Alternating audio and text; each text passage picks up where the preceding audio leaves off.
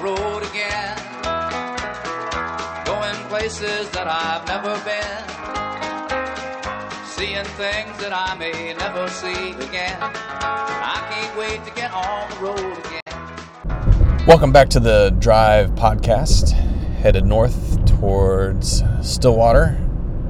Another day notched in the journey that is graduate school. So that journey's about to come to an end, thankfully and unthankfully. I've enjoyed what I've done. I haven't had,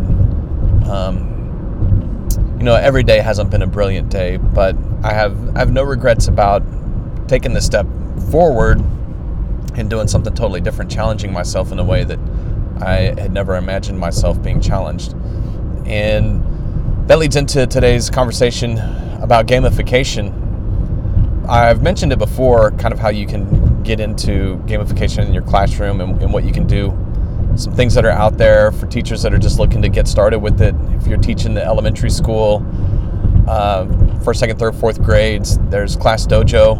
It's an excellent classroom management points system that kind of gamifies the whole classroom, allows you to give points to students for performing correctly or answering a question or having good classroom behavior. It allows you to deduct points if they do something they shouldn't, like talk out of turn or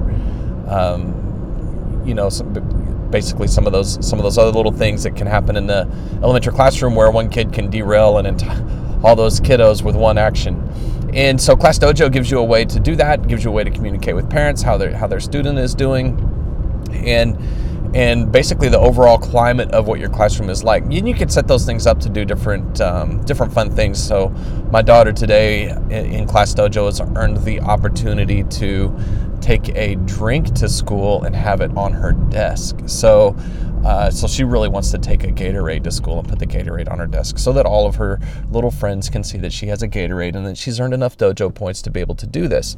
Last year, my other daughter, through Class Dojo, had earned the right to not wear shoes in the classroom that day. And so she with great fanfare came up and announced which shoes she was wearing to school that she would not be wearing while she was at school inside the classroom. And she was so excited about that. And so Class Dojo then helps kind of alter some behaviors and give students some goals to shoot for. And that's gamification. The other thing is, if you teach in an older grade, check out Classcraft. It's a really neat, fun way to let students develop their own avatar and username, fun screen name, and that's part of one of the things that can make gamification interesting is you can assume an identity and do things within that identity that maybe you always kind of wanted to do and take risks that you maybe normally wouldn't take, because I, Scott Hazelwood, don't take those kind of risks. But if I assume my identity of the doctor, those might be risks that I would be willing to consider because I have a different name, I have a fun avatar, and a blue TARDIS. So gamification inside of Classcraft then is fun, and it creates a system where people work together or not, and inside that system the teacher can generate different fun things that can occur during the day. One of the items that can randomly appear is that you talk like a pirate all day long, and now that introduces an element of play in the classroom and makes the classroom fun. And that can be a challenge because for teachers sometimes, for us, teaching is a passion. We do it. We want our students to learn.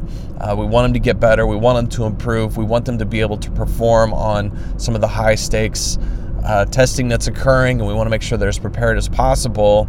And often what happens is fun slides to the back of the line, and play is right there with it. So fun and play have no place sometimes in our classrooms, and I was like that too for a long time. I wanted my kids to have fun. I wanted them to play, but just not during class. We had too much going on. And by the time I was moving towards graduate school, I was having a shift in my thinking towards, hey, we need to experiment a little bit with play. We need to experiment a little bit with having fun in the classroom and see what happens.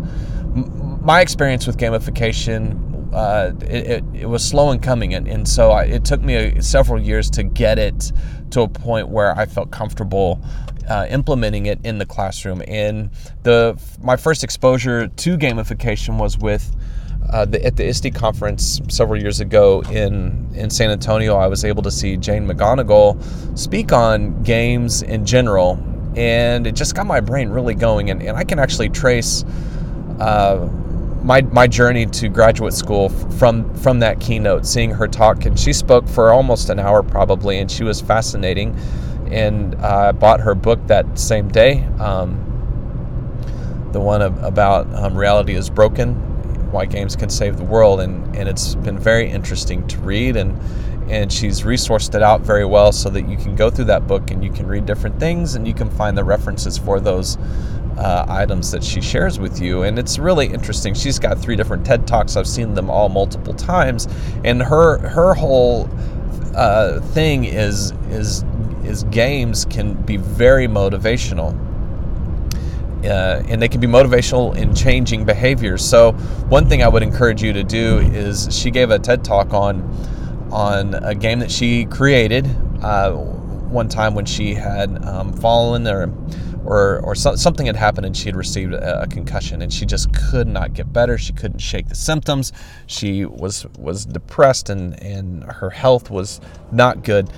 And so what she did was she created a game called Super Better, and it actually helped her get through her concussion symptoms. It helped her improve her health, and it developed into a book. And now I have not read Super Better, but I've heard the TED Talk several times, and it's fascinating how she created this game basically out of nothing at all.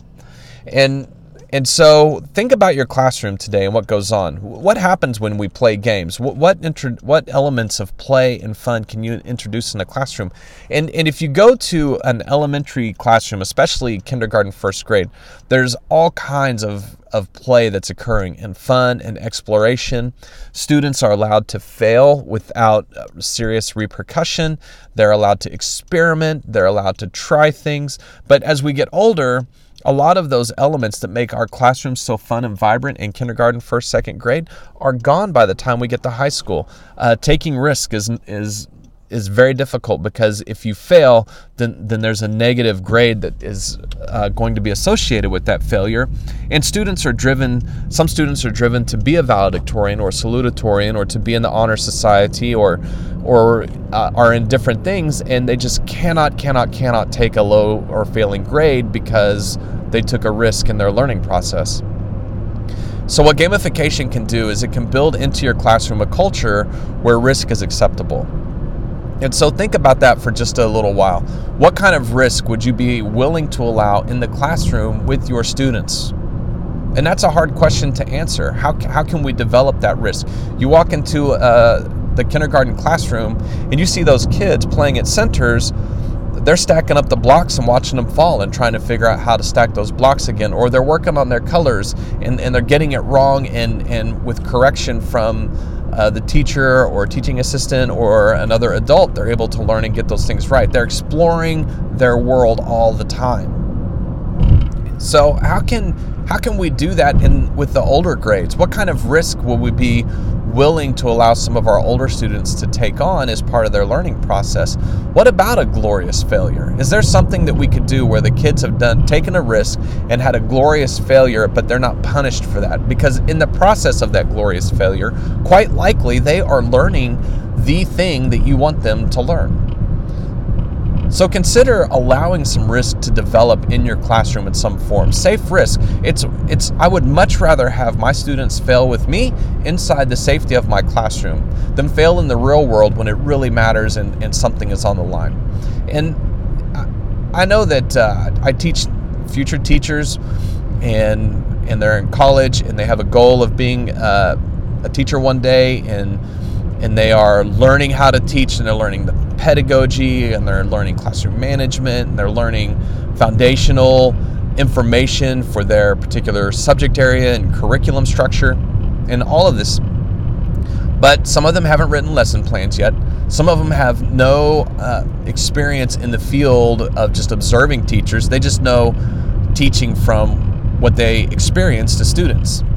And I want my students to, as they teach in my class, I want them to fail, I want them to struggle, I want them to have a hard time, and I don't necessarily penalize them for that. I want them to take a risk and be brave.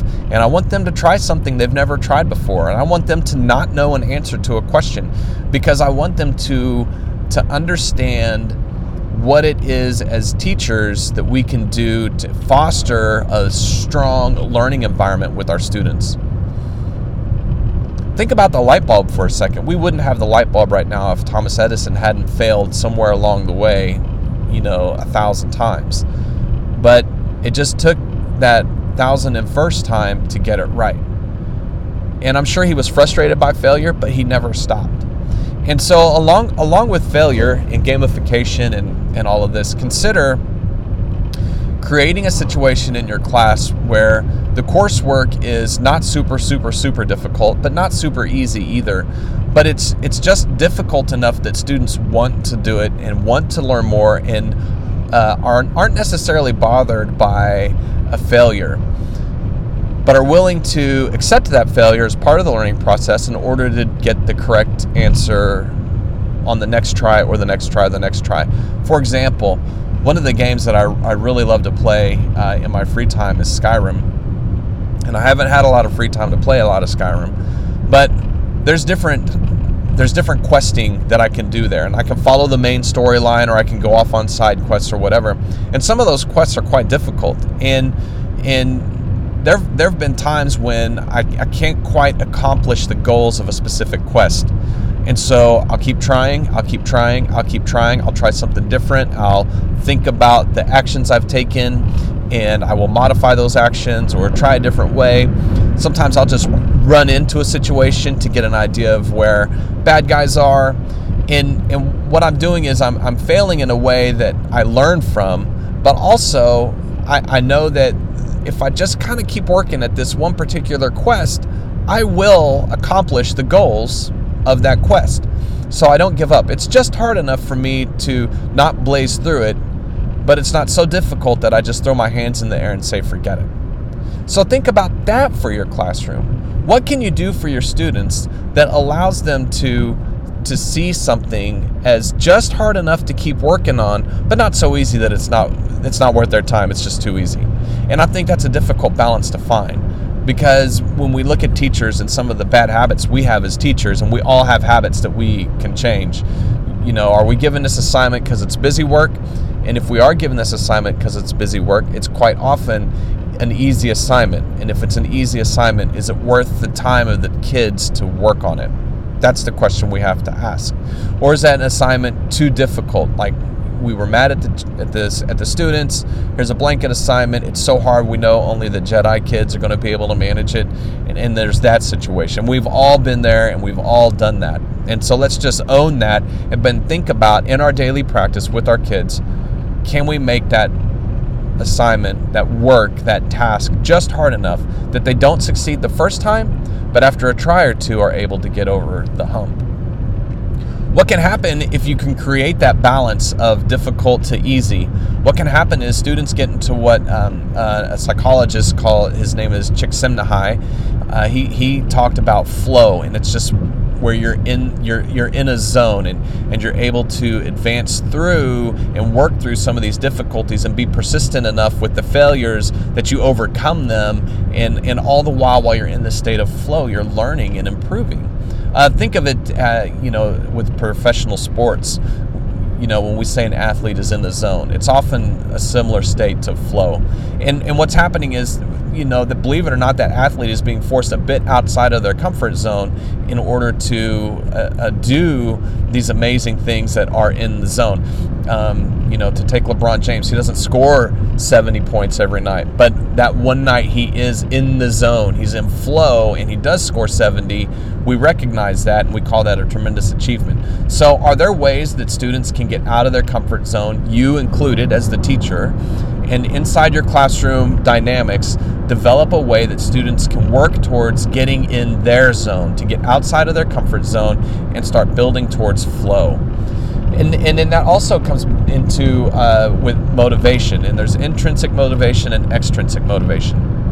And motivation's important with games because you don't play a game if you're not motivated to do it. So I coached soccer for a long time, and I loved coaching soccer. And my students, my players, were motivated to win, and they worked very hard to do that. And most of my players didn't need a lot of push from me to have that inner motivation. That would be an extrinsic motivation. So if I'm pushing my students to get better, and I'm the one providing the hook, if I'm the one that's putting the carrot and the stick out there, that's extrinsic motivation. The intrinsic is just the internal desire for the student that the student has to want to be successful. And most of the players that I coached had a strong internal, intrinsic motivation. There's always some extrinsic motivation involved in coaching, because sometimes kids and sometimes coaches we're tired of talking at each other, and we all need to find that motivation to try and do better and be better and be stronger. So think about that in your classroom. What motivation can you, as the teacher, provide extrinsically that can help the students find an intrinsic need to keep working hard and go above and beyond and do more, be more, and learn more? And so one of those things that I help, that I did with my kids that I think helped a little bit, and I've seen in research is out there, is a reward system for your students. And it could, you could go back to basic behaviorism,